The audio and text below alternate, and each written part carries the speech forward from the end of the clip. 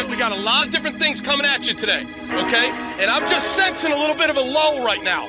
That. We don't got time for that. All right? Let's go. Crank it. Crank it, Glenn Cross. Woo! Ladies and gentlemen, can I please have your attention?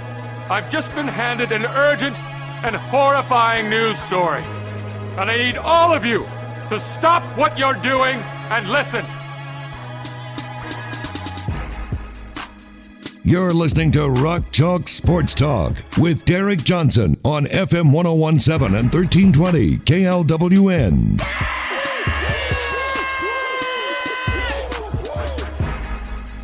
What's happening? Welcome into another edition of Rock Chalk Sports Talk. I'm Derek Johnson with Adam Dravetta on FM 1017 and 1320 KLWN. KU did it. They won the border war, border showdown, if you want to be, correct on what it officially is called now. Dominating We're not Missouri. Paid by the university. That's so right. Yeah, I'm just going to call it border war. 102-65 was the score there in favor of Kansas. Never really felt like it was in doubt in my eyes. And Missouri is not a good basketball team, but it was impressive the beatdown you put them on because there really wasn't any facet of that game where they outdid you. For instance, shooting-wise, actually for them, they actually had a good three-point shooting game. They shot 31%, which was 7% above their average, but you were lights out from the outside. Look, man, if your 3-point percentage average defense is 31% for the year, you're going to have a good year. Take it hands down. But KU offensively, 14 of 27. That was nice to see. It was their best shooting. They took the most shots from three that I think they had all year, and it was their best percentage from three all year. And it's important to show that potential. Free throw shooting, I guess, would be the one thing you would say, oh, Missouri out free throwed KU in terms of percentage, but it's so close it doesn't matter. If you look at offense and defense rebounding, and this was something that, as much as Missouri has struggled all season long and hasn't been a very good basketball team, they have been a good rebounding team. Top 40 in offensive and defensive rebounding rate coming into this game. Well, guess what? KU collected 46% of their misses on offense in this game. Missouri had 32%. You also had more total offensive rebounds, but the total looks a lot, it's 13-11 because they missed a lot more shots than you did, so they were able to get more. But percentage-wise, you dominated them on the offensive glass. You got 15% more of defensive rebounds, too. So you dominated a good rebounding team on the glass, and I think that's something that this KU team, which is not like overly sized, doesn't have like one guy who averages like 15 rebounds a game, is 16th in the country in offensive rebounding rate. That continued. You had 20 to 13 in assists. You continued to not turn the basketball over. You had more blocks than them. You just beat them in every single facet of the game. I think defensively, KU's KenPom defensive rating went up from 34 to 27 after that game. I checked it, and I believe I checked again today, and I think after the full weekend of action, it's now at 28. Yes. And look, games now are going to have a bigger, because it's now that's 1/9 of the, it's more than 10% of your schedule at this point is one game. Yeah. So it's going to have a bigger impact. But their defensive rating on KenPom, which takes a lot more into account than just points allowed. It keeps steadily improving, and that's a good thing. We've talked all year about how Self has never had anything outside of, was it 24?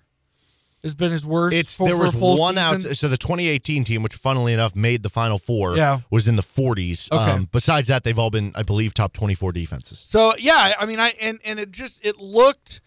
There was no moment like the opening of the second half against UTEP last Tuesday. There's nothing like that. You kind of had a lull. I think there was such an emotional. There's just such an emotional high. Christian Brown getting going. Things were so intense to start that game. There was such an emotional high after that big start. I think it was like 15-4 at one point, somewhere in there. Then they kind of traded baskets, and the lead swelled to as much as maybe 14 and went down to as little as 6 or 7. So it was kind of in there for a while, and then that kind of had me thinking, well, the emotions kind of, did they expend so much energy with their emotions at the beginning of the game? And then after that lull kind of happened, then you finished the half on another huge run to finish off 40, a huge 3 to end the half. That was set up perfectly. for Ochai to can that 3 to end the half and never look back. I just at no moment did it look like you didn't have focus. Because I think that was my biggest thing after UTEP. You're up 41-21 over UTEP at halftime, and they're not even running an entertaining offense in the second half against UTEP. It's just bleh. Yeah, I think that's the difference of it being a rivalry game, being a packed crowd in front of versus, at the T-Mobile Center. And this KU offense is ridiculous how good it has been this season. It's third in KenPom, but obviously, I keep saying again and again, this looks Roy Williams-esque. It really does. This is such a fun offense to your point, watch. it's 44th in the country in adjusted tempo, which would be one of the faster Bill Self teams. Obviously not maybe Roy Williams fast, but they do so many things so well. They don't turn the ball over. They get offensive rebounds. So now you're maximizing possessions. And get this, they are shooting 59.5% on 2-point shots. The 2020 team, which had Udoka Azubuike, who made like every 2-point shot, and Devon Dotson, who was a menace at getting to the rim and making 2-point shots, shot 5% worse from 2 than this team is shooting. It is unbelievable how good this offense has been. How many you had Udoka Azubuike, so he's a plus from that team. It's 75%. But, compared to David McCormick, but I think look, and this isn't taking away from Devon Dotson, but I think this team has probably one guy in DeJuan Harris who's probably as good as Devon Dotson was at getting to the rim and scoring. And it's got 2 guys who were better in Ochai and Christian Brown. It's been unbelievable. I mean, there's so many ways this offense can attack you. It really has. It's awesome. And then you So get the 3-point fun. shooting in that Missouri game, and that's how you wind up with 100 points. I think my favorite moments from that game, like obviously when you drop 100 points on your rival, a result that, like I said, it never felt like it was in doubt. Even at any point in that game, it did not feel like Missouri was about to make a run. It did not feel like they had a chance in that game. KU never trailed, and it felt like that from the absolute Missouri jump. won the tip, and KU still never trailed. Yeah, and they just hit the 2 early threes, and I think Missouri responded to Was make it it 6-3. I mean, it was tied 0-0. Well, yeah, but I mean, after that. Because Missouri won the tip. Mm-hmm. I think that resulted in like a blocked shot or maybe just a missed shot. And I think KU went up 6-0. I don't think this thing was even tied. Yeah, I don't know if it was either. It was incredible. It was dominance. Dominant performance from start to finish. And not just from the players. So I went to this game as a fan. We had some friends in attendance from out of state, and we wanted to take them to this game. This wasn't your friend that curses everything, was it? No. So we just had some friends in attendance. We wanted to take them to the game. So we went into this game. And I was excited because me and my wife had never been to a KU Missouri basketball game. I'd been to, some KU Missouri volleyball games, but that's it. And so I was curious what the crowd was going to be like. I was curious what the atmosphere was going to be like. Loud from the jump. Now, obviously, when it's a 37-point game or whatever the final deficit was, you're not going to have the same moments down the stretch of everybody is loudly screaming on a defensive You're not going to have possession. T-Rob's block. Yeah, exactly. You're not going to have that. So there was never that one maybe spike moment, although maybe the Chris Tehan 3 was that moment. And quite honestly, the Chris Tehan 3 might have been my favorite moment of the game. That was so much fun. If you get a combo, especially with Bill Self, with the way he runs things, they don't hit 100 as it was. It's not as common as it was, say, under Roy Williams, which is fine. He's obviously been plenty successful, so I'm not going to criticize him for it. But when you hit 100, that's a big deal. And then when there's certain players, you're going to get loud for hitting 100, and then you're going to get loud when it's him that does it. And especially because his older brother went 4 for 4 against Missouri last time they played.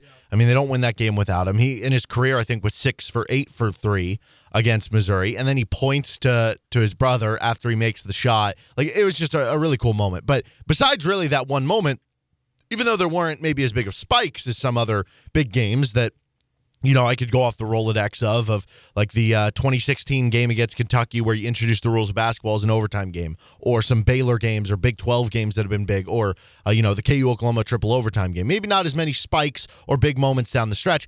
It was crazy to me how engaged the whole fan base was for the entirety of the game, because we've seen it before. I mean, you've been at games before where, KU is playing, your run-of-the-mill non-Power 5 school. Yeah. And it's basically a bye game, and they're up 90-60, or they're up 70-40 with 10 minutes left in the game. And at that point, like, fans are still chanting the "Let's go Jayhawks" if that's what they're doing, or they're making noise, but it's a lot more of a sleepy crowd at that point. People are more checking people their are looking at their phones. Yeah. Exactly. And at that point, it's just like, all right, we're just kind of waiting for the inevitable to happen, the game to end, and there to be a final. At that point, you're kind of like, just let's wait wait for the Rock Chalk chant is the Exactly. next time you're going to hear them all be loud together. Exactly. And so that was not the case at all in this game, which is wild because you're up 20, 30 points through basically the majority of the second half, and never once did the crowd make it feel like that was the case. It felt like I said, it never really felt like a game where it was a 2-point game all the time, but that whole time it felt like it was like a 7, 8, 9-point game. Yeah, like every possession still mattered. Yes, exactly. It was unbelievable. And for that, like, those are the type of games you can tell how important a rivalry is. And I think that was such a cool experience to see how engaged everyone was for that long period of time because of how much it matters to them. And I think that's kind of the bottom line there. Yeah, that just proves how important this rivalry is. I honestly think about Bill Self is on the record as saying he kind of learned how much this means to various and he said he learned really from that charity game how important it was to everybody and what led him to change his mind. And we've had our theories. I'll be honest. I'll just say myself, I've wondered if this was more Jeff Long kind of pushing Bill Self into agreeing with this. I don't know. But if indeed this was Bill Self's decision, which is very possible it was, because any good athletic director would just let Bill Self run the program how he wants and be as hands-off as he can. But if this was Self's decision, I go back to that story last Monday that Brian Haney told you, where it was it Anderson, Dana Anderson? Yes. Who was going nuts, like 82 years old, and he was pounding on his fist on the table and trying to get the fans to get going. And that was a charity game. That was a charity exhibition game in Sprint Center, in 2017. So I do wonder if something about that made Self realize, we've had, the big 7 or the whatever 10-point, whatever comeback, 14-point comeback over West Virginia. Mm-hmm. We've had those. We've had moments where Baylor comes in as a top 5 team. We've had games like that, but there's just something to this rivalry. And look, maybe the K-State rivalry could get to that if K-State becomes a perennial top 15, top 20 team. Maybe. But it will never be like that if K-State is terrible.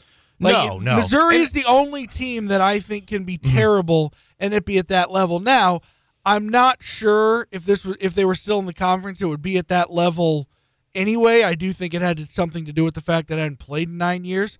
But I still think there's not another team that fans will get that juice for unless they are a top, right, a major contender. Well, because, and that's the biggest difference with K-State to me. It's not just that you've played, so many meaningful games, but I think it also, like, there is real history there, right? There is real disdain. Like, you can, not from people who are currently alive, but the fact that you actually have a real history of a town being burned down, and you have stories that have been told, I'm sure, from local Lawrencians, from their grandma to their daughter to their daughter to their son to their, so far down the line, where there actually is real disdain there. Whereas, obviously there is, people on both sides of the KU State thing that hate the other school, but you can't manufacture the history side of it, right? Well, and Kansas, it was part of the curriculum when I was a kid to learn about bleeding Kansas when I was here. And we didn't learn to hate Missouri. There wasn't propaganda to learn to hate Missouri when I was a kid. But when you're learning about the history of your state and you're learning about what bleeding Kansas was, you know all of that from the get-go. And so that lends itself to it. Mm-hmm. There's such a uniqueness. I really, truly don't think the two teams will, rarely. I mean, Missouri was a Final Four contender in 2012, but rarely will it be like Ohio State and Michigan, where both teams, are so good consistently.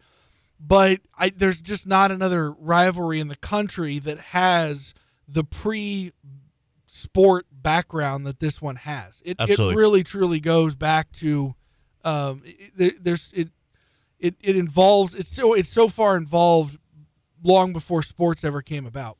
So that was one of my other favorite moments, just how engaged the crowd was the whole way through.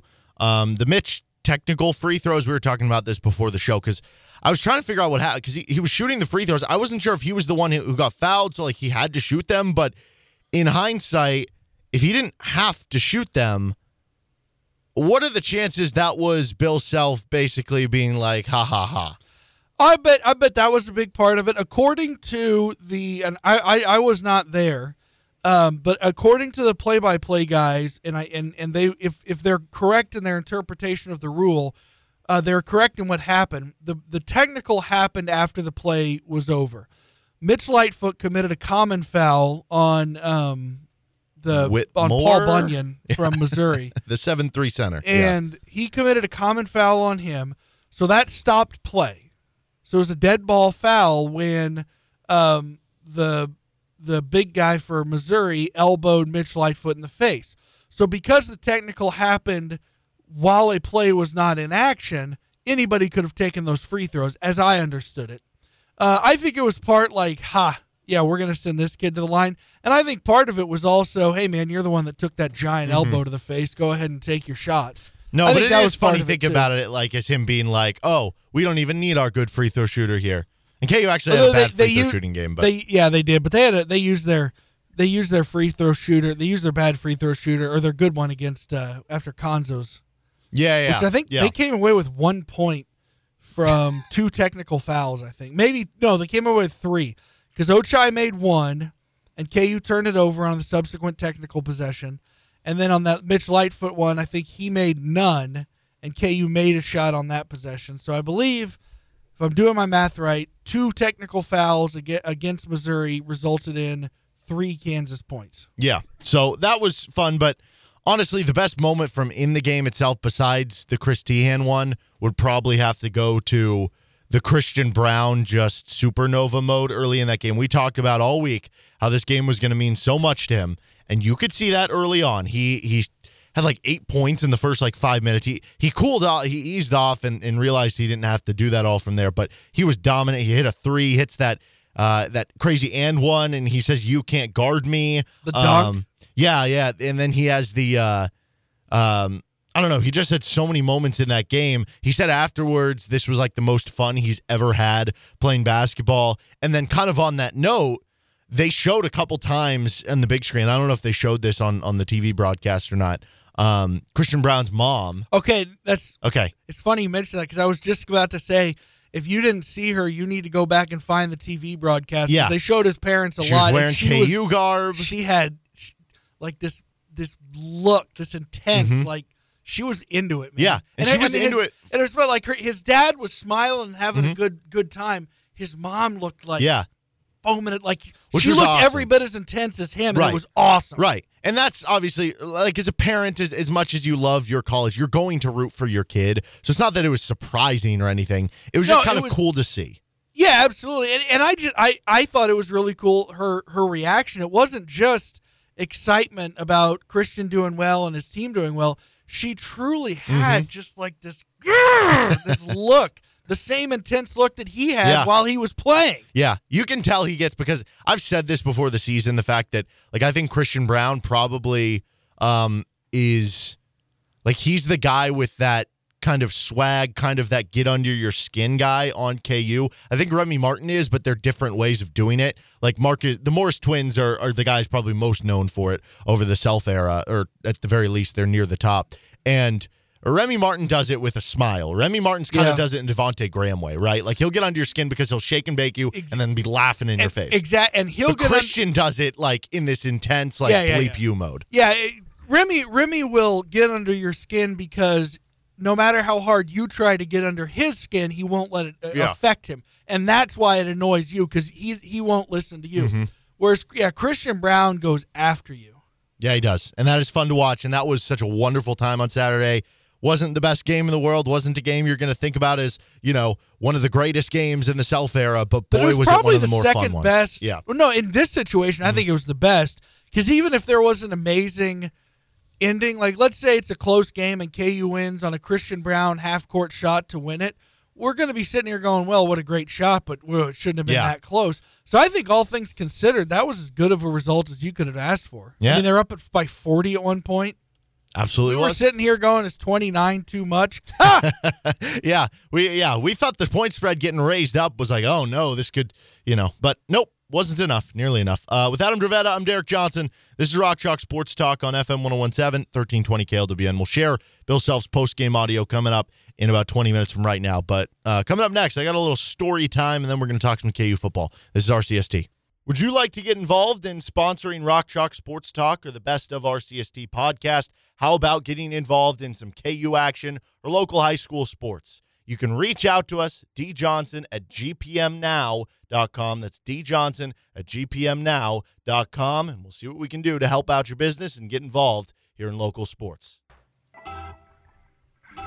3:30 with Adam Dravetta. I'm Derek Johnson. This is Rock Chalk Sports Talk on FM 1017, 1320 KLWN. I'm doing a ticket giveaway for KU's next game. It's a home game as well. This Saturday, they're taking on Stephen F. Austin. I've got a pair of tickets to give away.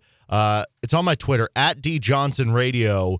Just retweet it. We're going to pick a winner tomorrow at, I think I said 4:05. We're just going to randomly pick a winner. So if you won a couple tickets, chance to do that, go to that Twitter account. So I had a story to tell. As I mentioned in the open, I was at the KU Missouri game. We had some friends come in out of town. So we had 4 friends, me and my wife. There's 6 people there. So the way we had the tickets, instead of like buying them all in a line where it was 6 people, we decided to do 2 stacks of 3 because we figured it would be more conversational, right? It's always sucks when you're there with a bunch of people and you're trying to talk to the person at the other end of the line and you're yelling between 2 people else, and having you're a down conversation. The line, you want to say something to the person all the way at the end. Yeah. Meanwhile, the people in the middle are having their own conversation. So we just figured it'd be more conversation. So we do that, get into the game, and where our section was, we just walked in and there were 3 open spots. And then right above it, there were like 2.5 open spots. Somebody in GA was sitting in one of the seats. They moved over. So we both sat down, our 2 rows of 3. Everything's fine. Game goes on. We're about 10 minutes into the game, right? Of like game time. There's probably 10 minutes left in the first half. These 2 Missouri fans show up late to the game, 10 minutes into the game. And they come by and they come over to where we are. And they're like, hey, you're in our spot. We're like, no, these are our tickets. We show everybody their tickets.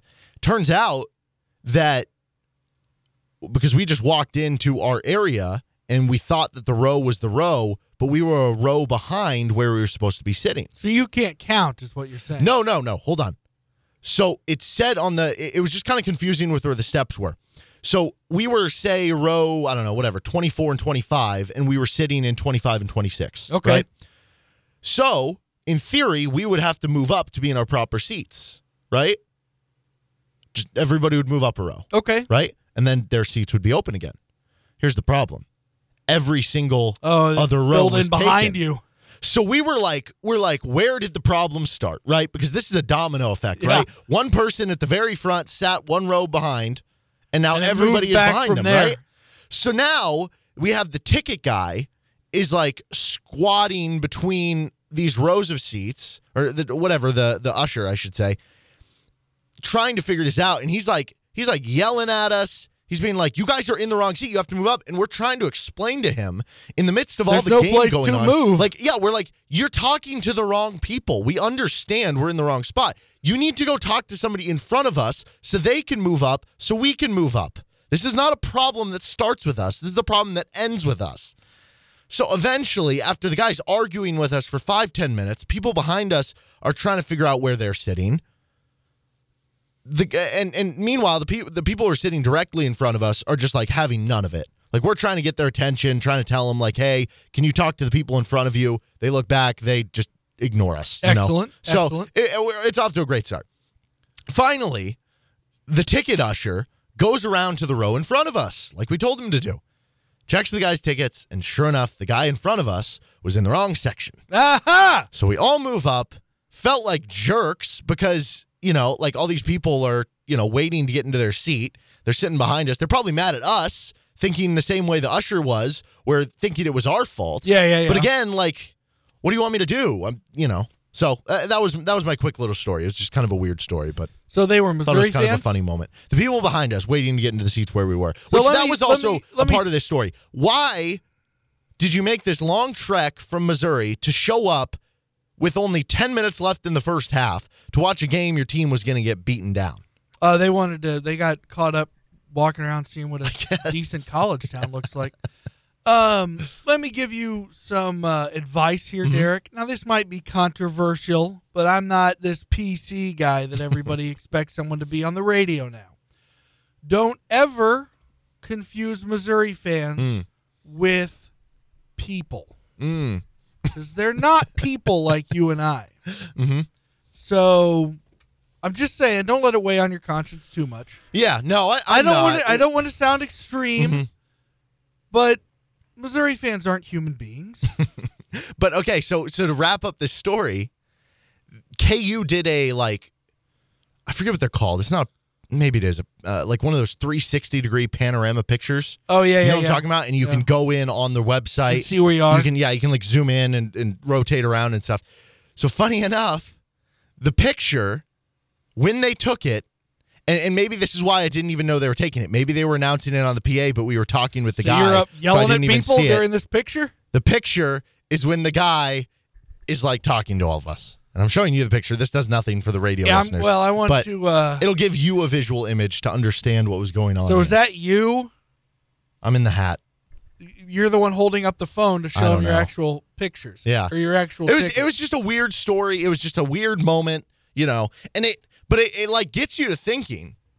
Well, hypothetically- for anybody who wants to hop on and look for this picture, what section were you in?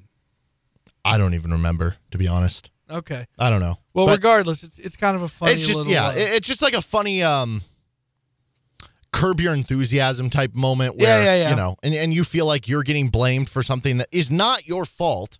But anyway, it happened. But it's not necessarily the people blaming you's fault either. No, You know what I'm saying? No. Yeah, no, just a funny situation, I guess is the best way to put it. Okay, KU football, I did want to mention this before we go to break here. They got another kid from the portal over the weekend, Savion Morrison. I believe that's how you pronounce it. That's another second transfer they added in from the Big Ten. If you remember, on Thursday or Friday, they added Kalen Gervin, who transferred from Michigan State, former four-star recruit. He was committed to Wisconsin. He flipped to Kansas, so that was a big get to begin with. And I heard it described to me as he could be a nice replacement and have more years under his belt than what you had with Jackson Webb this past year.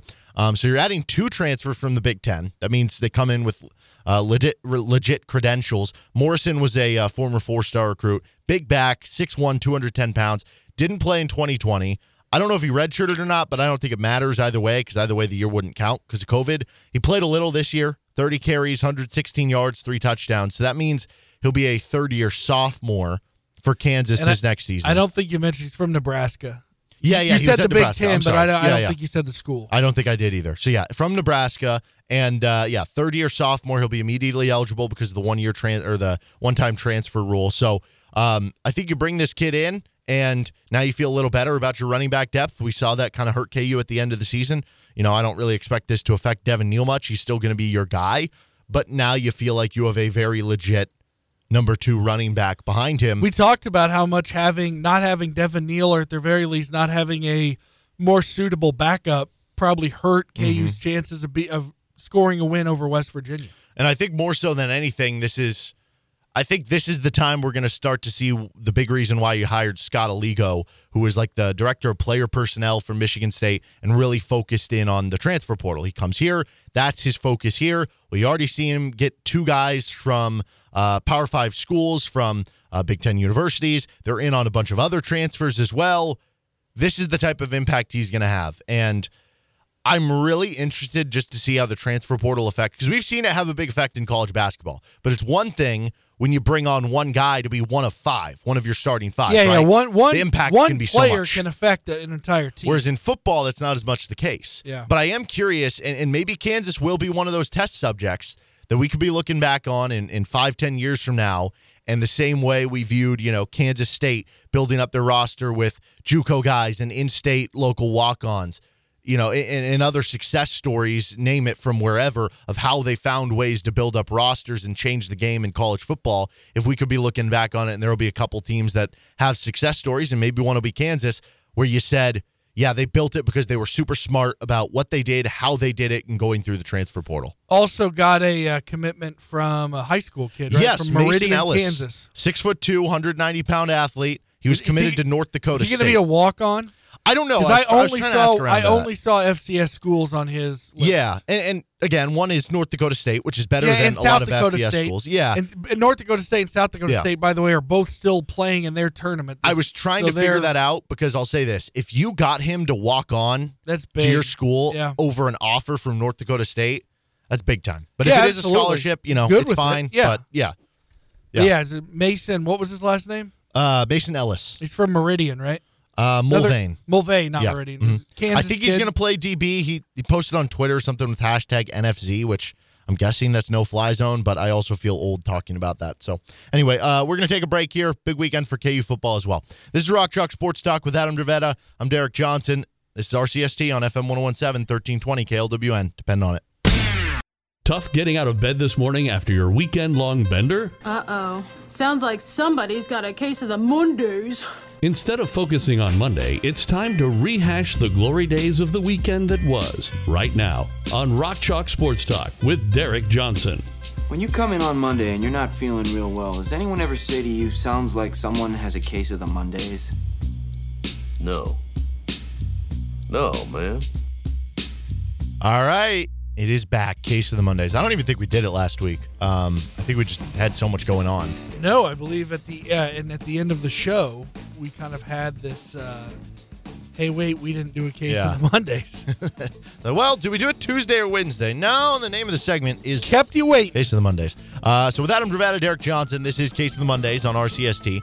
How about the KU women's basketball team? Another win for them. They defeated a 5-1 Santa Clara team, 80-65. They're now 8-1 on the year. And I believe it was only a 1-point game at the end of the third quarter. Yeah, they dominated in the fourth, and that only loss now is still to Tennessee. They lost by 10 to a now top 10 Tennessee team who's undefeated. So 8-1, looking good. You can kind of look at this as glass half full, glass half empty.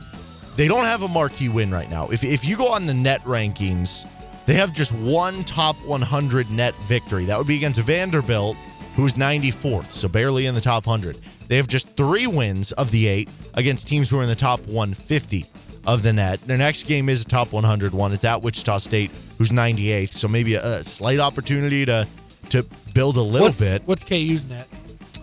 They are, I think, 38 last I checked. Okay. So right there. as of now, you would think they'd be on the hairy edge of an at-large berth. But So- they have not beaten anybody who would get an at-large Correct. berth. But keep this in mind. And this is where the glass half empty, glass half full comparison comes in. You haven't really beat anybody great, but you've also defeated all of those 8 teams By a lot. by an average score of 24 points. Yeah, that's the thing. Their only close game was the loss, and that was a loss to a top 10 team. So, they're not only winning, they're winning by a heap, and that's good. And we've said this a lot. It's really just going to come down to what happens in Big 12 play. And we've seen other years where they have had good non-con records against bad teams, but then it hasn't translated. The fact that they're blowing out teams by this much makes me think it's going to translate at least a little. I don't know if they're going to be, good enough to make the NCAA tournament or finish in the top half of the Big 12, but there's a different level between what you've been doing, which is winning only 2, 3, 4 games in Big 12 play, to then maybe can you be 7-11, right? Can you be competitive in Big 12 play and at least feel like you have a shot to make the NCAA tournament into March or February? Yeah, I would agree 100%. I mean, I think when you look at what Bonnie Hendrickson did, and Marion Washington, who's the face still to this day, the face of the Kansas women's basketball program, multiple Sweet 16s for both of them. I think that's the standard for KU women's basketball, and Brandon Schneider, as good of a guy as he is, has not lived up to the standard that was set by the coaches who came before him. In men's college basketball news, Baylor romped Villanova yesterday, 57-36. That was, if you would have told me that, I'm probably more surprised by that score than I am by the spread. Like, I would have been less surprised that just thought Baylor got hot a from 95-76 game. Yeah, 36 to Villanova. Yeah. Gosh. I'll say this, Kansas might end up having the best offense in the country. Baylor might end up having the best defense in the country. And that is going to be such a fun game to watch for that reason, because it is going to be such a good clash of those two units when they go up against each other. Baylor's for real, man. It's wild to me that you have a program that's obviously not a blue blood and is not a program that, after losing all these guys, it's one thing when, John Calipari goes to a Final Four, he loses all his players, but the next year you bring in 4 5-star recruits and it's like, oh, of course they're good again, right? With Baylor, you're talking about a program that has kind of built this off developing guys, right? Not that they're, 2 or 3 stars. They're still bringing in 4 stars or maybe the occasional low-end 5-star. But it's far from the just retool with 5 stars every year. And you lost so many guys, and they still continue to be this good. They do look legitimately like the best team in the country right now. Whether that continues remains to be seen. But they get the number 1 spot today in the AP poll. That's because Purdue lost. And lost on a 30-foot 3, kind of running 3 against Rutgers, which I did see this pointed out, which is kind of interesting. Purdue only fell 2 spots in the AP poll. Kansas, for losing to Dayton, fell whatever it was, 6 or 7 spots or something. Rutgers is actually ranked lower in KenPom than Dayton was. Both teams lost on a weird buzzer-beating shot. So that is kind of weird that would be the case. But Purdue does have more resume wins. Worth noting that KU's loss was on the neutral floor, though. Yeah, that's true. And this one's on the road. And again, Purdue has more resume wins. And I've said this before. Honestly, I don't really care if KU's ranked 3rd or 7th in the AP poll. Whatever they're... I care more about, now that we're getting into more bracketology season where you have data, I care more about where they're going to be viewed in bracketology. Where does their resume work out? Because that's what's going to actually have an impact. I agree completely. Baylor, right now, the only team in KenPom that is ranked in the top 5 in both adjusted offense and adjusted defense. Really good. Good place to start, right? Yeah, because you have Purdue, who's 1st in offense, but they're 40th on defense. Kansas, 3rd on offense, but they're 28th in defense. So yeah, they are a very, very balanced team, and that's scary with that Baylor team. Like I said, I don't know. Maybe this is just they're starting off really well because you have some familiarity with your guys who came back from last year with Adam Flagler, the 2 big men in Thamba and Chamwa Chachua, and LJ Cryer, Matthew Meyer. There is enough familiarity there, but still, you're introducing new guys like James Akinjo, who's a really good transfer, Kendall Brown, who's a stud young freshman who I know Bill Self was unhappy that he picked Baylor over KU, or at least he just wanted him. Pretty crazy how good they've been despite losing all those players. All right, Oklahoma, sticking in college sports, landed a 4-star quarterback, Nick Evers. Texas landed a former 5-star quarterback, transfer from Ohio State, Quinn Ewers. I don't really have much that's interesting about this, but I do think it's interesting that you have 2 rival schools who now have quarterbacks, Ewers versus Evers. Yeah. That's going to get very confusing. The V versus the double V. And if you read it fast enough, you can convince yourself a W looks like a V or a V looks like a W. I don't really have anything I else always to say thought the W that. looked like those pulse monitors on hospital TV shows. Okay. Well, hopefully that's not what your hospital monitor looks like. Correct. That'd be bad. Texas also landed a man who will be protecting that guy, Evers. They got the number 1 overall offensive lineman recruit in the country. Okay. Added to them. So, good recruiting weekend for the 2 soon-to-be SEC schools. That's right. Okay, I don't really have much else to say besides that on that. Did you see some of this Urban Meyer stuff over the weekend? These reports coming out? I definitely did, but I'm not sure you did, so why don't you go ahead and prove to me that you saw it? Okay. So, I know you saw one thing because you sent me one of the things. I saw it. I saw it all. Okay. It was the thing you sent me was basically he had a meeting with assistant coaches, and correct me if I'm wrong here, where he basically said Prove to me you've won yes, anything. because they obviously are struggling. He was basically trying to say it's not my fault. He said, I've won national championships. I've done this at Utah, at Florida, at Ohio State. What have you done? Yeah. And he asked them all to say, why they're a loser, basically. Here's my thought on that. Coaches are notably intense individuals, hyper competitive, and they behave in ways at their place of work that would be considered well beyond the line of decency at almost any other place of work. I'm fine with that. I would listen to the argument that it was taken in a negative way when what he was really trying to do was he wasn't asking ironically, what have you ever won? He was genuinely asking so they could name things they've won so he could then show them, no, look, see, you are capable of being part of a winning establishment. I could listen to the argument that he was using it as a motivator. The problem is Herb has lost any benefit of the doubt. Yes. He is a horse's ass. And he's been a winning horse's ass until lately, so it's been put up with. But now, those things, it's kind of interesting. There was a story about that Kent Babb wrote at the height of the Scott Pioli era called Arrowhead Anxiety. And there was a story that Scott Pioli saw a candy bar wrapper in the stairwell at the Arrowhead or the Chiefs' offices. And he just let it sit there, and he just let it sit there, and he just let it sit there. And then finally he picks it up and he brings it up in a meeting. He's screaming at people about how you need to take some pride. I know that this was sitting there for a week and nobody picked it up, da-da-da-da-da. And everyone thought, God, this man's a lunatic. A very similar incident happened when somebody did a profile on Peter Vermes, who is the head honcho, essentially I don't know his official title, but he'd be the equivalent of coach and GM for Sporting Kansas City. And people read that story, and the theme was how attentive to details he is and how demanding of a boss he is, and that's why he's so successful. So it's interesting to me how different things get painted and what light things get painted if you're winning versus when you're losing. Yeah, that's a really good point, right? Because I think a perfect example of that is like Tom Brady, too, who...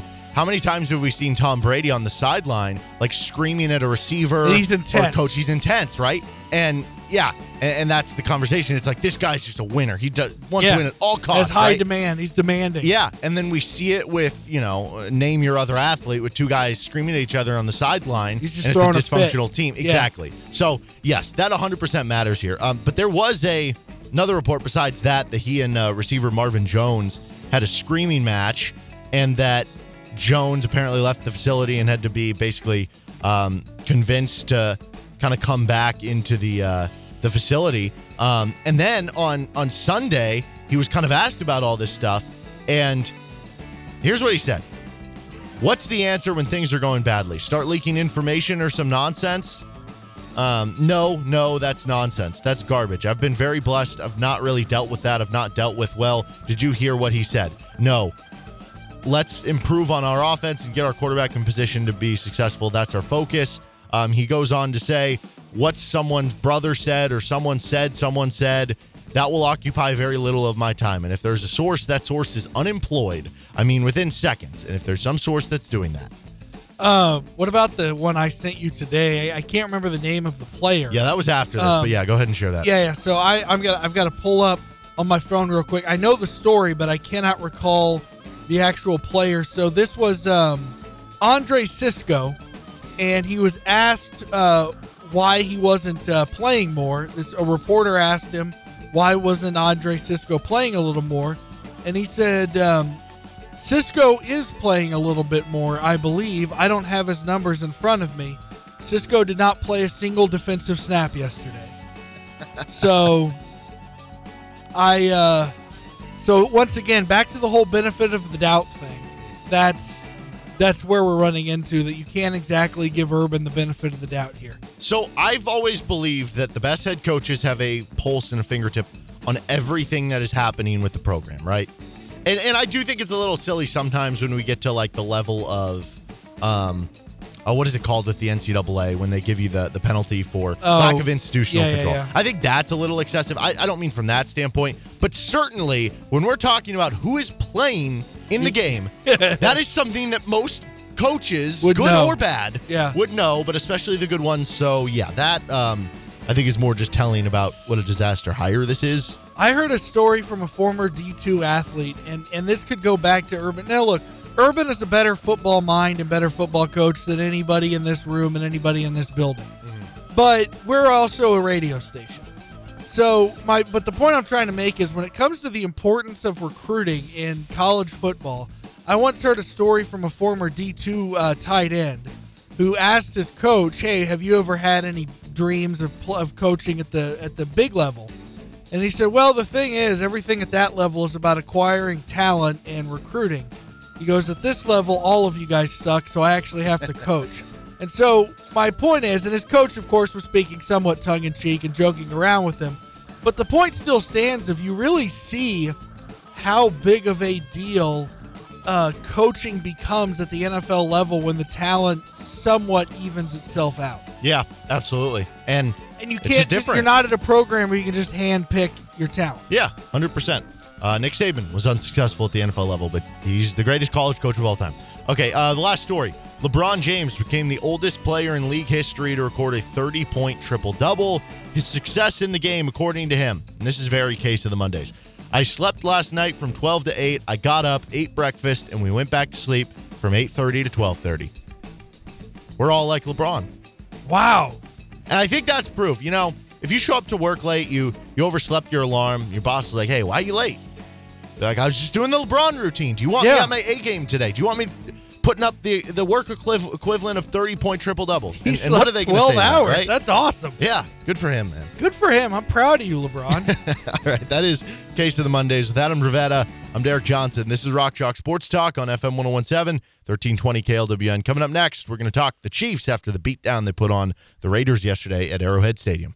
Would you like to get involved in sponsoring Rock Chalk Sports Talk or the Best of RCST podcast? How about getting involved in some KU action or local high school sports? You can reach out to us, djohnson@gpmnow.com. That's djohnson@gpmnow.com, and we'll see what we can do to help out your business and get involved here in local sports. About 25 past 4 with Adam Dravetta. I'm Derek Johnson. This is Rock Chalk Sports Talk on KLWN. The next KU game comes Saturday. Jayhawks taking on Stephen F. Austin. What does the F stand for? We may never know. The Chiefs pulled a scoregami last night, or not night, yesterday. Thoughts? Scoregami. When I first saw that, I thought, well, that's not a super uncommon. It's not two really I would have uncommon thought that scores. would have happened. But what's crazy is the manner in which they got to 9 was probably pretty unexpected because it wasn't 3 field goals; it was a booted extra point. Do you think that'll be the next evolution of like once we get to a point where like all the scores are pretty much done except for like the 63 Hundreds? to 60, yeah, stuff like that. That'll be the next evolution. It'll be like How no it game gets has there? how it gets there. I don't know. Maybe I unfollow the Scoregami account. I'm interested when Scoregamis happen, but those always get retweeted onto my timeline after the game goes final. The Scoregami account, and I hope these people don't listen or we never want to have them on as guests. But I find the account itself catastrophically annoying because every game that's happening, it's like this game has a 2% chance of ending in Scoregami. Most tell me likely if it happens. Scoregami Right. is bleh. No, just tweet after the end of the game if a scoregami happens. Otherwise, I don't care. Do people actively like root for this to happen? Do you think there's a sect of fans who watches the game on Sunday, sees the tweet from Scoregami, and goes, "This game is whatever 20, like immediately turns it on, like 18. they have This the never happened Direct before." TV package. Yeah, and they're like, "I gotta see if this I gotta is go. Scoregami." Yeah, that's crazy to me. If that is, I don't know. I mean, it's an interesting concept. I like that they're doing that, but I also again, you know what it is to me? It's just a footnote. It's something cool. Exactly, but here we are discussing it. Yeah, but I just it's the length that people go to. But yeah, I think it's a cool little thing. I mean, there's something about knowing that you witnessed something that has never happened before. Oh, yeah. So, Scoregami, congratulations to everyone involved, including the Raiders. Even though it wasn't your best performance, you made history, guys. The Chiefs should just play the Raiders every week, though. They, for whatever reason this year, at different times, the offense has been, sputtering might be too harsh, but has struggled through different points For at least of this one season. game, you could say flat terrible. Yes. But that has not been the Scored case 3 against the Raiders. against Nashville or Tennessee. I mean, they have, 90 points basically in 2 games against the Raiders. I don't know if it's their cure, because a cure would imply that you're fixed from there on. But certainly for those 1 games against them, the Raiders just cannot figure out the Chiefs. Let's see. 7, so 41, 82 points against the Raiders in offense anyway, by my count, because I think they've had yesterday they had. I thought it was 41 and 48, so it'd be 89. No, but 7 yesterday came from the defense. Oh, yeah. So, I mean, it's incredible. And I guess that's something we need to bring up, the fact that, it took you getting 5 turnovers in that game, so how much does that help the offense? But, even if we look at the base stats, you average about 4 points for every turnover you get. You're still beating them 28-9. That is still a beatdown. And you're not. Yeah, the turnovers help. Don't get me wrong, but you're also, you're scoring as much as you can with most of the possessions you have. Did they punt yesterday? If they did, I don't remember it. Me neither. It was a pretty impressive performance. So I guess the only offensive drive I can remember is they got deep into the territory, and they got deep because I think it was the one with a crazy pass, almost kind of reminiscent of the one against the Ravens to Tyreek Hill, and then a couple penalties on the Raiders got them really close, and then they got backed up by, I believe, a holding call or maybe an offensive interference call. Regardless, the drive stalled out and wound up with Harrison Butker needing to kick in a 54-yard field goal. That was the only offensive drive that I remember just flat going, this is gross. Well, I guess the question now is that because you have these 2 games now, and it's easy to say, okay, well, they obviously fixed it because this was the most recent time we viewed them. Do you view this more as the offense is back now and that it has the ability to do this any game, or do you view it this is just a Raiders thing? I don't think they have the ability to do this any game. Well, I just mean you walk into a game thinking in the back of your head, if all goes right, they can do this. I'm trying to think what they do. What was last week the Cowboys game? No, last week they were off. Week before was the Denver game, right? Yes. And what was the score there? Like 22-9? Or am I thinking of the Cowboys 22 game? Yeah, 22-9. That's right. That was the Denver game? Mm-hmm. So, you saw, you didn't see much scoring there. I don't know. It can't be, let me say this, it can't be a bad sign. Yeah. And I think it can only be a good sign. It just doesn't necessarily mean that this is what they're going to peel off every game. I don't think it's a coincidence that it happened against the same team, but I also think it could be a sign that at least it's still there. I also think it's worth noting, there were no, this is probably an example. It's not, if I can catch my words here, it's not a coincidence that it happened both times against the Raiders, but it's also not a coincidence that it happened when they stopped dropping the ball. That's a good point to bring up. And, so and maybe the defense that, doesn't have much control over that. Yeah, well, and that's something I talked about last week. I didn't feel more confident about where the offense was, but I didn't feel bad about you not having a great offensive game against the Broncos because it was a good defense, and you just had drop issues, and Mahomes missed passes. And I just felt like that wasn't, as repeatable as some other things. Like, it was one thing early in the season when it was just almost like a refusal to change up your game plan. That was not the case in the Broncos game. And I think you saw the fruits of that labor against the Raiders. So, yes, I think part of it is just a Raiders thing, but I think some of it is that you've been fixed a little bit, right? Yeah, but especially with the mistakes that you can control. Exactly. And the defense continues to excel. You don't just force 5 turnovers, which directly lead to points on a defensive touchdown or setting your offense up in better positions, but you also continue to shut down the Raiders. And if we're looking at, better offenses that the Chiefs have during this nice run of play for them, the Raiders would be, or like the higher end quarterbacks, Derek Carr is not probably a top 10 guy, but he's maybe in that like 12 to 16 range. Yeah, I think Derek Carr would. You shut him down twice. Yeah, I think Derek Carr would improve the quarterback situation anywhere from 15 to 18 teams in the NFL. Yeah, and shut them down twice within a span of about 4 weeks. And the Chiefs are now basically, because of this all, we talked about this headed into the Broncos game. If the Chiefs can win these next 3, all divisional games, Broncos, Raiders, Chargers on Thursday night, that's it. They're done. You're basically locked up the AFC West. Because you're sitting at that point at 11 wins. I think it'd be 10. It'd be 10-4. It wouldn't be officially No, locked up. They're 9-4 Oh, no, now. because the Broncos, never mind. I was thinking, you're right, because they don't. The Chargers is the last one. And the Chargers are 8-5. So right now you're a game up. So it wouldn't officially be over. So you're sitting at at 10-4, but you've got a division. You've got a division record of what, 4-1 at that point? At that point, if you win, yes, you'd be 4-1. You wouldn't lose the head-to-head to the Chargers. Your next game is in Denver. Yeah. Your next divisional game is in Denver. You would just need basically one more win or one more Chargers loss. Like, it basically is a de facto wrap-up of the division. And you're one win away from that. Now, this is the hardest one to come by on Thursday.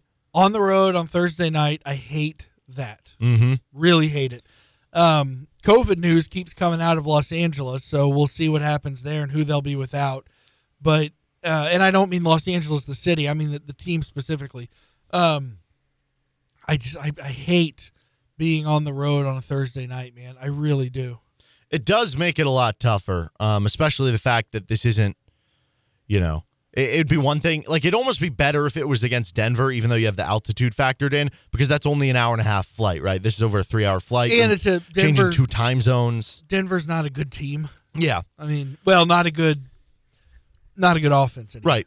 But I don't really, what do you pick about this game? You can't, you shut down Derek Carr. You shut down the run game. They're under 4 yards a carry. Josh Jacobs had as many carries as apparently a rumor's going around as he has kids, but allegedly, because I don't know if that's true. He's denying it. Yeah, so we'll err on the side of Josh Jacobs. But you held him to 9 carries for 24 yards in the game. Your defense forced turnovers. They continued to stop the opposing team. I also thought it was so funny the Raiders kicked that field goal at the end of the first half. You're down 34, you're down 35 to nothing. You're at the 5-yard line. Maybe going for the touchdown here is the right play. That was, and then of course the and I can't remember. I feel bad. I can't remember the name of the sideline reporter for CBS yesterday, but it reported that the Raiders coach or interim coach said, "Well, we hope that field goal will get us some momentum going into going in." Like, good Lord, man! I can't believe he said that. Yeah. I can't believe that. Okay. It didn't, by the way. No, it did not. Well, hey, man, they held the Chiefs to 13 points in the second half. Yeah, the offense. Well, no, I guess in general. You're right. Yeah, so that's a positive, even though if you gave up 26 a game, which that would be on pace for, that'd still be one of the lower marks in the NFL. But again, you look at what are you going to pick nits about? Patrick Mahomes was ultra efficient. He goes 20 of 24 for 258, took what the defense gave him all day long. He was efficient, didn't have any turnovers. Derek Gore had the long rushing touchdown. You were able to run the ball over as a team, had 130 rushing yards, 3 touchdowns. You got Josh Gordon a touchdown if you want to get him more involved. Tyreek Hill had a nice game. He had the long catch. Your offensive line continues to look dominant. One play where Trey Smith just knocks the guy over. Orlando Brown had trouble. There was one, and it may have been the only time Patrick Mahomes was sacked yesterday, but it came on a sack, and you could actually see at one point with Orlando Brown where he knew he'd gotten beat, and he almost went to hold his guy, and his instinct to not hold took over, and then he realized, wait a minute, it would be better get a hold here and lose the yards than to get Mahomes sacked and potentially hurt him. So then he goes back and almost attempts to hold his man, and then the sack comes, and luckily Mahomes was fine. But, but that was really the only, the Derek Gore touchdown kind of came on a very boring, draw play or, kind of a halfback dive right up the middle. Really boring, nothing fancy about it. Chad Henne was in the game at that point. They're just trying to run clock. And to me, that was an ultimate ball don't lie moment because that was the Chiefs, the fumble. The Chiefs would have picked it up and returned it for another touchdown, but they called it a dead ball at the time. So the Chiefs only got possession, not the touchdown. And then one play later, Chad Henne comes in, hands the ball off to Derek Gore, and off he goes. And this is maybe my favorite stat in the game, besides obviously the scoregami. Chiefs had 8 different players catch a pass. Of the 8, 7 caught 2 or more passes. Is Gordon the only one that didn't? No, Byron Pringle only got 1 for 28. Okay. But of all He's those, still serving his sentence for his 2 drops. he got against 2 Denver. for 9. He had an 8-yard catch and the 1-yard touchdown grab. No player on the team received more than 4 targets, and you put up 48 points. So you didn't even have to get Tyreek Hill and Travis Kelce fully involved. Yeah. Tyreek Hill and Travis Kelce had a combined 8 targets. And Mahomes had 258 yards. Yeah. It's not like it's not like it was $170. But that's what's crazy to me. It wasn't his crazy MVP numbers, but he still had as good of a game as he's had since probably the last time they played Las Vegas. But think about that. That means that there was still something left on the bone, that there's still potential to be even better than you were in that game. And you still dropped 48 points. All impressive around for the Chiefs, taking down the Raiders. Dominant showing for Kansas City on Sunday. We're going to take a timeout here and get into our NFL Monday overreactions. That on the other side. With Adam Dravette, I'm Derek Johnson. You're listening to Rock Chalk Sports Talk on FM 1017, 1320 KLWN, KLWN.com. Depend on it.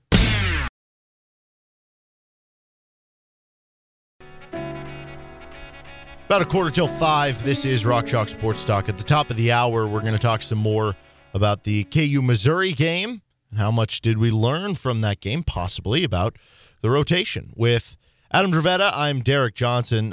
Quick note, this comes from Ari Myrov. I don't know if that's how you pronounce it. He works for Pro Football Focus. He just reported that the Chiefs have placed Josh Gordon on the reserve COVID-19 list. And I don't know, that could mean multiple things. That would mean a close contact. It could be anything. Yeah. But we do know, I'm almost positive they said at one point in the offseason every player and coach is vaccinated. I thought it was besides like Daniel Sorensen or something, which really? Of course, yeah, right. I do know you mentioned, you kind of noted that the Chargers are having some trouble. Rashawn Slater, their starting tackle, it just got put on the COVID list like about an hour ago or so. Keenan Allen was on it and missed last week's game. So there could be some impact on both teams with the COVID list. So we'll just kind of wait and see on that with the game upcoming on Thursday. Okay, we got to get to our NFL Monday overreactions. Go ahead and get the music rolling. Adam, do you want to go first? Or do you want me to go first? Let me pull her up real quick. I have them written down. Right, yeah. Urban Meyer. This is kind of a Christmas-themed one. Urban Meyer is a worse boss than Ebenezer Scrooge. Oh. See, the thing is, Ebenezer Scrooge turned it around. That's my thing. Yeah. Scrooge has... Now, Meyer still has time to turn around. Hopefully some ghosts come visit him. Christmas Eve. Hopefully that happens. That'll be what Christmas is a Saturday this year. Mm-hmm. Speaking of a Scrooge, I really hope we get off on that Friday. But that's beside the point. But yeah, hopefully Urban Meyer gets some ghosts visiting him that Friday night, and he changes his ways. The ghost of future past would be him coming back to himself in his Utah self. Yeah, and Bowling Green, maybe realizing seeing the moment where he really gave it all up. Yeah, and sold out in the name of winning. Mm-hmm. Like he started coaching with good intentions, and then he'll find the moment where he sacrificed all of his good intentions to affect kids' lives in a positive way in the name of winning and money. Yeah, and then the ghost of the future is Urban Meyer as the Alabama coach after Nick Saban retires. No, I think that'll make him too happy. No. Well, yeah, okay. That's a good point. Yeah, because he's like, no, this actually is my goal. Like, that's what I want to do. Yeah. I don't know. Dude, that sounds great. Yeah, maybe it's him back at Bowling Green. Yeah. Or God forbid, like a coordinator. Yeah, right. A coordinator for Saban at Alabama. Yeah, there you go. No, he's the offensive analyst. Yeah, he's not yeah. even a coordinator. Yeah, okay. We figured it out. All right, my first one is going to actually go in line with the Jaguars. And I do feel a little hesitant saying this because of the fact that he obviously hasn't been surrounded by the best situation. But Trevor Lawrence is the worst first-round quarterback. And it's so weird because we went from this guy's the next like Andrew Luck to 9 touchdowns, 14 interceptions. And honestly, this stat might be the most telling. Although that TD to interception ratio is very bad. He's only completing 58% of his passes, which if you said that 20 years ago, it'd be like, oh, that's fine. Yeah, good for him. Nowadays, with the way offenses are, with all the screen passes, easy completions, and just more openings for offenses in general with the rules the way they are, if you're completing under like even okay, if you're under 60%, like under 60% is basically the new under 50%, but most quarterbacks are completing like 65% or higher. Like Derek Carr completed like 70% of his passes last year.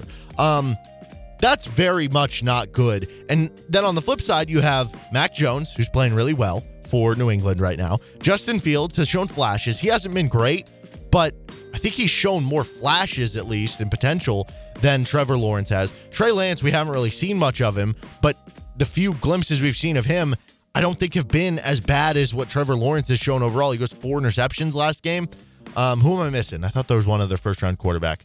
Zach Wilson. Zach Wilson has been kind of trending in the right direction. He's been fine, Boring, but fine. Exactly. So I think Trevor Lawrence is the worst first-round quarterback. Yeah, you kind of wonder if he needs, if Shad Khan is indeed going to go and sell that team and take it, or not sell it, but move it to London, in which case Ted Lasso could take over. Ooh, that'd be a good hire. Some positive energy in there. Get Quite him the going. opposite of Urban Meyer. Exactly. And then secondly, it's possible, Peyton Manning, now this was 23 years, 24 maybe years ago. Anyway, Peyton Manning was notably terrible his rookie season. You kind of wonder if Urban Meyer is just the Jim Mora to Trevor Lawrence's Peyton Manning. So maybe there's room to improve, but yeah, he's been and that could be bad. the case. And I'm curious just in general with that thought, like, are we past the point where Peyton Manning, like what he did his rookie season, which was 26 touchdowns to 28 interceptions, are we past the point of a rookie quarterback ever being able to bounce back from that like Peyton did? Because I think on a couple levels, one, with Peyton Manning, it was just a different time, whereas like I said, the rules are so much different. Quarterbacks can be hit so much more 20 years ago. Yeah, they're so geared towards the offense. And now offenses have grown so much as well, and systems are so much quarterback friendlier. A more recent example would be Alex Smith, who never turned into an MVP caliber quarterback, but once he got Jim Harbaugh and leading on then to Andy Reid, he became a serviceable quarterback that you could certainly win with. Once he got a coach that could teach him to maximize his strengths and keep him away from his weaknesses, that might be the most you could hope out of Trevor Lawrence. Yeah, and I think the combination of that, the fact that it was just different, and also because I think nowadays we're more quickly ready to kind of just toss a guy to the side, I think that makes it a little bit tougher, I would say, for young guys to continue, because you're going to get benched sooner than you would have 20, 25 years ago, whether that's right or wrong. So regardless, I do think Trevor Lawrence has been the worst rookie quarterback. You'll get no argument from me. Let's see, I wrote down 4 and we're only doing 3 each. I'll go with this one. Tom Brady pays his divisional opponents to be terrible. They were so bad. He must have paid Drew Brees to pick New Orleans over Miami. His divisional opponents were hideous when he played. The one year any of them was good was the year he tore his ACL and couldn't play, and that was 2008. So he pays his divisional opponents to be terrible. Because since going to the Buccaneers, his divisional opponents, even though it was the Bills they played yesterday, not an NFC South team, the NFC South is now awful. So something fishy's going on there. Well, he does have the offshore bank account from Robert Kraft from all those years of him taking pay cuts, but we know all that money was going to offshore bank account. So it'd be very easy to just, take some of those funds, wire them over to the opposing team, wire them to the owner of the Dolphins and be like, hey, I know if your team sucks this year, you're going to lose money for lack of ticket sales and jersey sales. Yeah. I'll pay for whatever's not there, right? I'll give you $10 million. I'll say this, the Dolphins have about 30 owners, so they've got a big old ownership. I do think that it's required in the NFL. This is kind of getting off topic, but I do think it's required in the NFL that you have to have somebody with 51% stake in the team. I think that is required, but the Miami Dolphins have an enormous committee of ownership. Not as big as the Packers, though. Well, that's somewhat different, yeah. Okay, my second one. The Cincinnati Bengals are about to be really good again. Nobody's talking about them? Yes, they were 5-2. Everybody was talking about them. They were the 1 seed in the AFC. Then they lose 2 straight games, and everybody's not talking about them anymore. Then they win 2 big games. Now they're 7-4. Everybody's talking about them again. They lose 2 games again, including an overtime yesterday to San Francisco 49ers. Now they're 7-6. Now they're barely hanging on to a playoff spot. Nobody's talking about them again. Well, guess what? They're playing at Denver this week. Then they get Baltimore at home the week after that, a beat-up Baltimore team. I think they win both games. People talk about them again just in time for the Chiefs to wreck them. All right. And then I don't know what would happen their last game at Cleveland. But the Cincinnati Bengals, at least for the short term, are about to be really good again. If Jacksonville fans want any sort of hope of what a quarterback that had high hopes coming out of college after a first season can become, just look at Cincinnati. Joe Burrow. Yeah, but it wasn't granted, as bad. And his was injury. It wasn't. He was playing fine. He wasn't playing at an MVP level, but he was playing fine before his injury. That you could be. It could be very true. So a whole bunch of people get ready in Cincinnati. Get ready with your disgusting chili. Put the house down on the Bengals. Yeah, don't do that. But yeah, hard to argue. I mean, it's got to be something. So, but yeah, people have shut up about the Bengals, and here we go. My next one. It is an advantage to have it is a disadvantage to have your quarterback go down on a Monday. It is an advantage to have your quarterback going down early in a game or just before the game. For that game or for the next week? For the game you're about to play. It is an advantage because the defense is not ready for it. I'm going back to Justin Herbert against That's the one that just popped in my head. Against the Chiefs when the But counterpoint. The Chargers. Now looking back on it, do you think the Chiefs defense struggled in that game because they weren't prepared for Justin Herbert, or do you think it was just because it turns out Justin Herbert is a lot better than Tyrod Taylor? A gentleman called Huntley for Baltimore yesterday. Tyler Huntley went 27 of 38 for 271 touchdown and no interceptions yesterday, after Lamar Jackson went down with an ankle sprain early on. You think the defense was like, they were so ready for Lamar. Yeah. They're like, we thought we were going to play this guy. If you just bring in an okay backup quarterback. I love that. You bring in like a 50-year-old Drew Bledsoe. They're like, What do we do? Exactly. Okay, I love that. I mean, what's Matt Moore? Mm-hmm. Matt Moore, the Chiefs torched the Broncos after Pat Mahomes left that game. That's a good point. So I see nothing flawed in that logic at all. If you have to play a backup quarterback, you want to have to announce it an hour before the game or within the first 5 minutes of the game. We gave Matt Nagy all this gruff, but hey, maybe him and David Beatty, they were onto something. Okay, my last one. I should get my money back for a bet I placed on the Buffalo Bills yesterday. The Bills were down 24-3, 24-7. I think it was 24-3. Midway through the third quarter. They started driving after they stopped the Buccaneers on a 4th and medium. And I just had this weird sense. I had this weird feeling. I was like, Bills might win this thing. And I put a couple dollars down. It wasn't very much on the Bills live money line. They were like 10-1 odds to win the game. And I was like, I don't know. I just have a weird feeling. I placed it.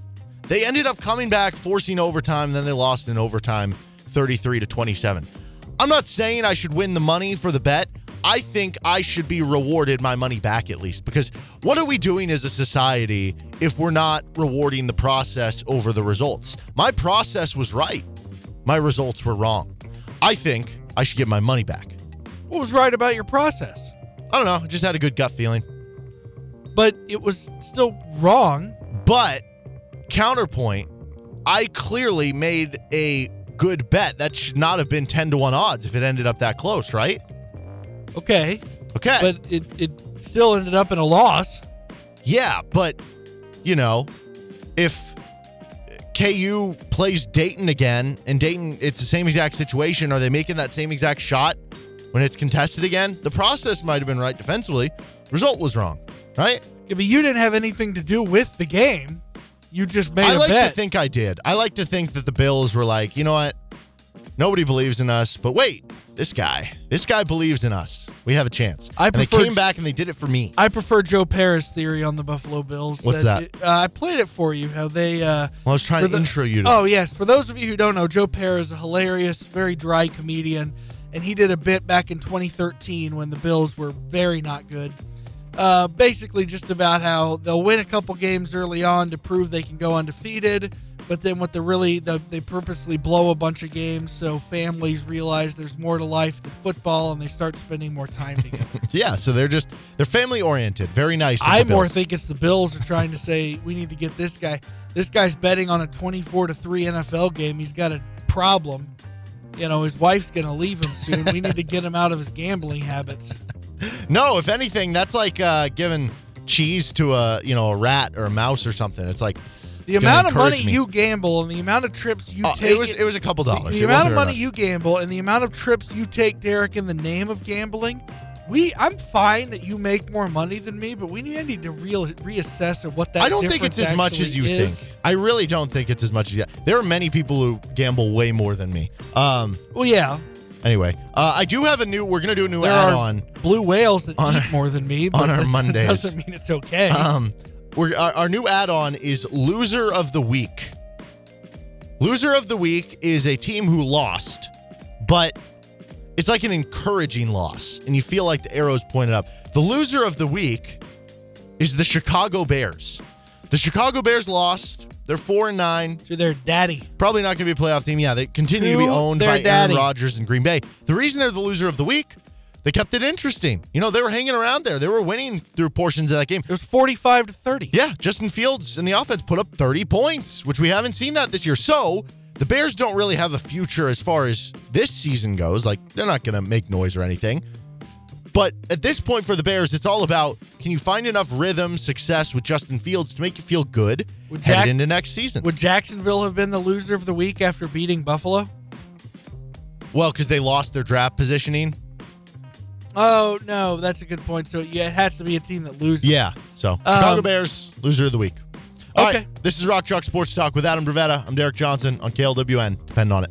Would you like to get involved in sponsoring Rock Chalk Sports Talk or the Best of RCST podcast? How about getting involved in some KU action or local high school sports? You can reach out to us, djohnson@gpmnow.com. That's djohnson@gpmnow.com, and we'll see what we can do to help out your business and get involved here in local sports.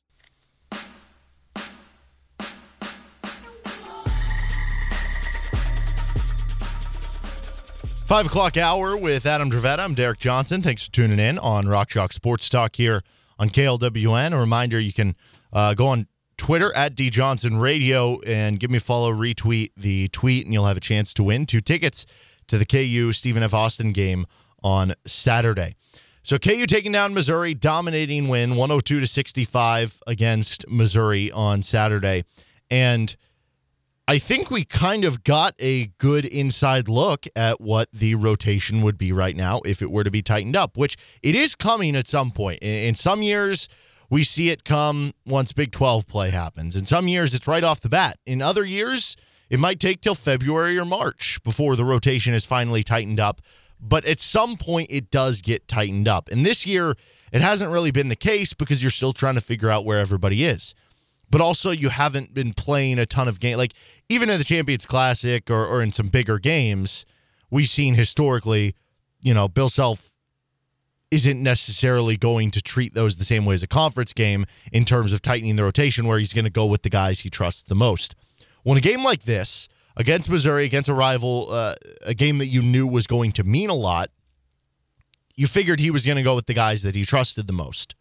And I think because of that, because of the importance of this game, and this being the most important game that they've played so far, not necessarily the best team they've played, but the most important game they've played, this was probably our best look into if they get into conference play right now, or if today is when the NCAA tournament started, this would be what their tightened rotation would be. And I think it also tells us, well, then, if these are the guys, here's the players on the outside looking in. And obviously it can change, but those would give you an idea of the players that would need to make leaps to make it change. So what we're looking at is, I assume we're going on the same criteria, Derek. We actually did not discuss these players beforehand, but I'm going to name off the players that I think it is, and you're going to tell me if you agree. McCormick, Harris, Brown, Abaji, Martin, obviously the starters. Jalen Wilson, Mitch Lightfoot, and Jalen Coleman-Lance. Those are the ones you have. So we have the same basic criteria, which is that cutoff is 12 minutes. Well, but those are also the only guys who played double digits, and the drop off is pretty significant. The next closest is at 8 minutes. Yeah, so honestly, this isn't even about the total minutes played for me. Because Jalen Coleman-Lands is a slight sprinkling for me. I didn't even know if I was going to continue or add him onto this. Basically, it was a 7-man rotation. Here's what I mean by this. So 12 guys in total played in the game. Mm-hmm. And like you said, like Jalen Coleman-Lands, double-digit minutes. Joe Yesufu, who was the next guy, played 8 minutes. If you were playing 8 minutes a night, I would consider that part of the rotation. That's basically 2 4-minute stints in the game. But the minutes that came for really all of those guys, Jalen Coleman-Lands, Joe Yesufu, KJ Adams, Zach Clown, like all those guys came in garbage time. They weren't real minutes for how I viewed the game. Well, that's kind of why. I mean, Jalen Coleman-Lands got run in the first half. Very little. So this is where I'm going with this. Jalen Coleman-Lands played 2.5 minutes in the first half. That's it. Okay. He played 2.5 minutes the first 30 minutes of the game. Then he played the final 10. Okay. So, yeah, right? It was, I mean, so he had the most, he was kind of the most so he's of kind the of like garbage teetering time. between the two, right? You could convince me he's part of the rotation. You could convince me he's not. But then, obviously, Michael Jankovic, Chris Tehan were late entrants. Zach Clements didn't come into the game. He entered for the first time with 7:07 left in the game when KU was up 83-47. Those were all of his 7 minutes. KJ Adams didn't come into the game until 5:50 left when KU was up 87-47. Yeah. Those were all of his 6 minutes. Joe Yesufu didn't come into the game until 8:09 left when KU was up 86-47. Those were all of his 8 minutes. Yeah. And Mitch Lightfoot played significant in the first half. So yeah, you would cut it off there at Lightfoot then? For the sake of sure. So you would have a 7-man rotation. Yeah, I'm saying that's what you would have, but you would declare this. How about would you settle on settle? If I can speak, I'm getting all choked up here. Settle. Oh my gosh, I'm not even doing it on purpose. I will say this. Would you go with 7.5? And that half being somewhere between Yesufu and Jalen Coleman-Lands. Yeah, so I'll just call it 8 because if you consider just whoever that 8th guy is, like it's not a specific person, it's just a combination of people, right? Okay, yeah, we can just call it 8. So it's an 8-man rotation. And that is where this comes in. Again, Dave, DeJuan, Ochai, Christian Brown, Remy Martin, Jalen Wilson, Mitch Lightfoot are your 7 for sures. And then that 8th guy, basically, that means it's between a game-to-game basis. Like once things start getting very serious, which it was in this game, and it probably we'll see an extended, I would imagine, rotation the next couple weeks in these games against Stephen F. Austin and Harvard and so forth. But once we get into Big 12 play, it's going to start tightening up. And I think you look at those 7 for sure, and then an 8th guy you'll see between KJ Adams, Joe Yesufu, Zach Clements. One of those guys, dependent on the matchup, Jalen Coleman-Lands. Matchup and foul trouble. Yes, I would say are the two biggest. And maybe it gets up to 9 on a certain game. Yeah. Yeah, I mean, I don't see how you would argue with that those names. I don't think any of them is surprising either. I think maybe one of us thought, or both of us thought that one of those players that we thought differently at different times, whether it be Joe Yesufu or Jalen Coleman-Lands. I think we expected at one time or another, each of us would have said they'll probably have more contribution than they have so far. But I don't look at any of those names and go, well, they kind of, if I were to, go back to Adam in July and tell him that that's who the 7 primary guys are, with one that you don't know who will be based on matchups or foul trouble, none of those names would have surprised me. Nobody on that list has me going, where'd he come from? No, absolutely not. You could have convinced me that maybe Mitch Lightfoot wouldn't be the backup 5, but it makes too much sense. You're 6th-year senior, right? I think one thing that is interesting that plays into this, the fact that Bobby Pettiford, when he went down or when it was announced he was going to be out 4 to 5 weeks, we talked about last week, like who's going to be the guy who takes over his minutes. It looked like a good opportunity for Joe Yesufu. That hasn't happened. Joe Yesufu is playing the same amount, if not less, than he was before Bobby Pettiford went out. It's like it's DeJuan and Remy. Yeah. Would it be Jalen Coleman-Lands? Not really the case. Again, I think Jalen Wilson has maybe gotten a slight increase in minutes, but I don't know, maybe that, to your point, like the loss of Bobby Pettiford, there's more guard minutes for Remy and DeJuan, and then but if they each gain, 5 minutes from losing Bobby, but then they lose 2 minutes each to Jalen Wilson, they're both still going up 3 minutes each, if that makes sense. So I think those are kind of the guys that have been impacted by it. But you know what that tells me? If we've basically said here, like, those 7 are going to be your rotation and the 8th guy is going to be some mix of somebody, it's almost asking for somebody to kind of take the bull by the horns, so to speak, and grab that 8th spot in the rotation. And the fact that nobody has done it yet, now it's only been 2 games, again, since Bobby Pettiford's gone down. It's a very small sample. But that really tells me that I feel like Bobby Pettiford will be that guy. Yeah, and Self has shown before that he's willing, if he really sees a guard, especially if he feels like there's a senior that can, or an old, maybe not senior, but a more experienced guard to kind of take the reins in the more in the more necessary minutes, then he'll play. If he really looks at a guard and says, all right, that's the future, he'll let him play through some freshman mistakes, particularly if he has the luxury of a more experienced guard to be with him. So I could picture a lot of Remy and Pettiford together, DeJuan and Pettiford together, and then maybe in bigger, tighter games, a lot more Remy and DeJuan together. Mm-hmm. I just think it's interesting that it already kind of worked its way down. And that's what's weird, because in a game like that, where you have such a big win, you would almost think that it would be more spread out with minutes. And there was nobody who played, like Ocha, I think, led the team with 30 minutes. So there's nobody who had like a robust amount of minutes. But the fact that it was already kind of whittled down is very interesting. And like I was saying earlier, we've seen it at different points throughout the Self era. We've seen it at the beginning of conference play. We've seen it midway through conference play. We've seen it maybe once you just get into March Madness, right? And I would have thought 100% that with this team, it would have been one of those years where it wasn't really more whittled down until March Madness. Like, for instance, I think the 2015-2016 team, that team was pretty consistently playing like 9 deep. Yeah. Once you got to the NCAA tournament, you go back and look at some of those game logs outside of the guys who came in garbage time. It's like a 7-man rotation. I'm kind of, and I thought that's how this team would be, but yeah. I wonder if this is an indication that it might start tightening up as soon as the start of conference play. I'm probably more surprised. Well, I don't know. I guess it makes sense if you look at the positions. I really thought there'd be we'd see more starting lineups than we have. That's another good point. How many times the starting lineup? They've had 2 different starting lineups so far this year. Has it even been different? I think it's been the same starting lineup the whole way through. That's because Jalen hasn't re-entered. That's kind of surprising to me. Now, look, there are fewer ways to do that when you're running a 4-round 1 versus a 3-round 2. Back when they had, a set of 3 deep, 3 or 4 deep big men that they could go, and any one of them were good enough to start. So there's something to be said there. But I really am. That kind of, to me, is equally fascinating. As quickly as it's been whittled down to seemingly 7 to 8 players in their lineup, it seems like the starting lineup has been set in stone since forever. And I don't know if Self intended that, or if just nobody's come up and said, no, I belong in the starting lineup.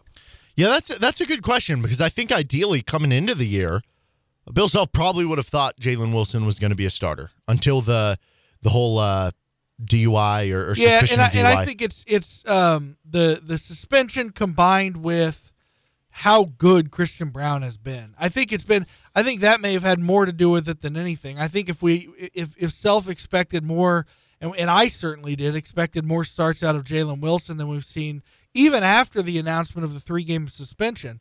But I certainly didn't expect this kind of start from Christian Braun. So I think that has as much to do with it as anything. Not that anybody has played their way out of the starting rotation. It's that Christian Braun has just given Bill Self no choice but to start him because he's been so good. Yeah, and I don't know. I don't know if that was the debate, if it was Christian versus Jalen, if it was starting or putting Remy on the bench to start, if it was putting DeJuan Harris on the bench to start. It's just a tough conundrum, and with the way Jalen's kind of been struggling so far, it doesn't really feel like it is a conundrum anymore. So you almost wonder if, is he going to at some point just get comfortable and kind of settle in to a 6th-man role?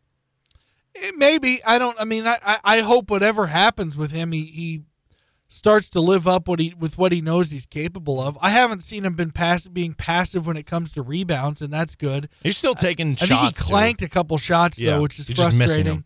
But look, we all know he's a good shooter, and when good shooters continue to shoot, they eventually fall. So I'm not overly worried there, but I do think, the dominance of the emergence of Christian Braun has kind of forced Self to keep the starting rotation that he has. Okay, well, let me ask you this then. Hypothetically, so injuries don't count to this, right? Or suspensions either. If a guy gets injured or suspended and they have to change the starting lineup because of that, I'm not counting that to this. KU's just had the one starting lineup all year. If I gave you at this point over under 1.5 starting lineups used this season for KU, again, other minus injury and suspension, what would you take? I mean, if you would have even asked me a week ago, 2 weeks ago, I would have said, of course, because Jalen Wilson will eventually be a starter. I just don't see because the only players he would start over would be Ochai or Christian Braun. I don't think it. And I don't think he starts over any of. He's not going to start over Remy or DeJuan Harris. I think it would be over DeJuan.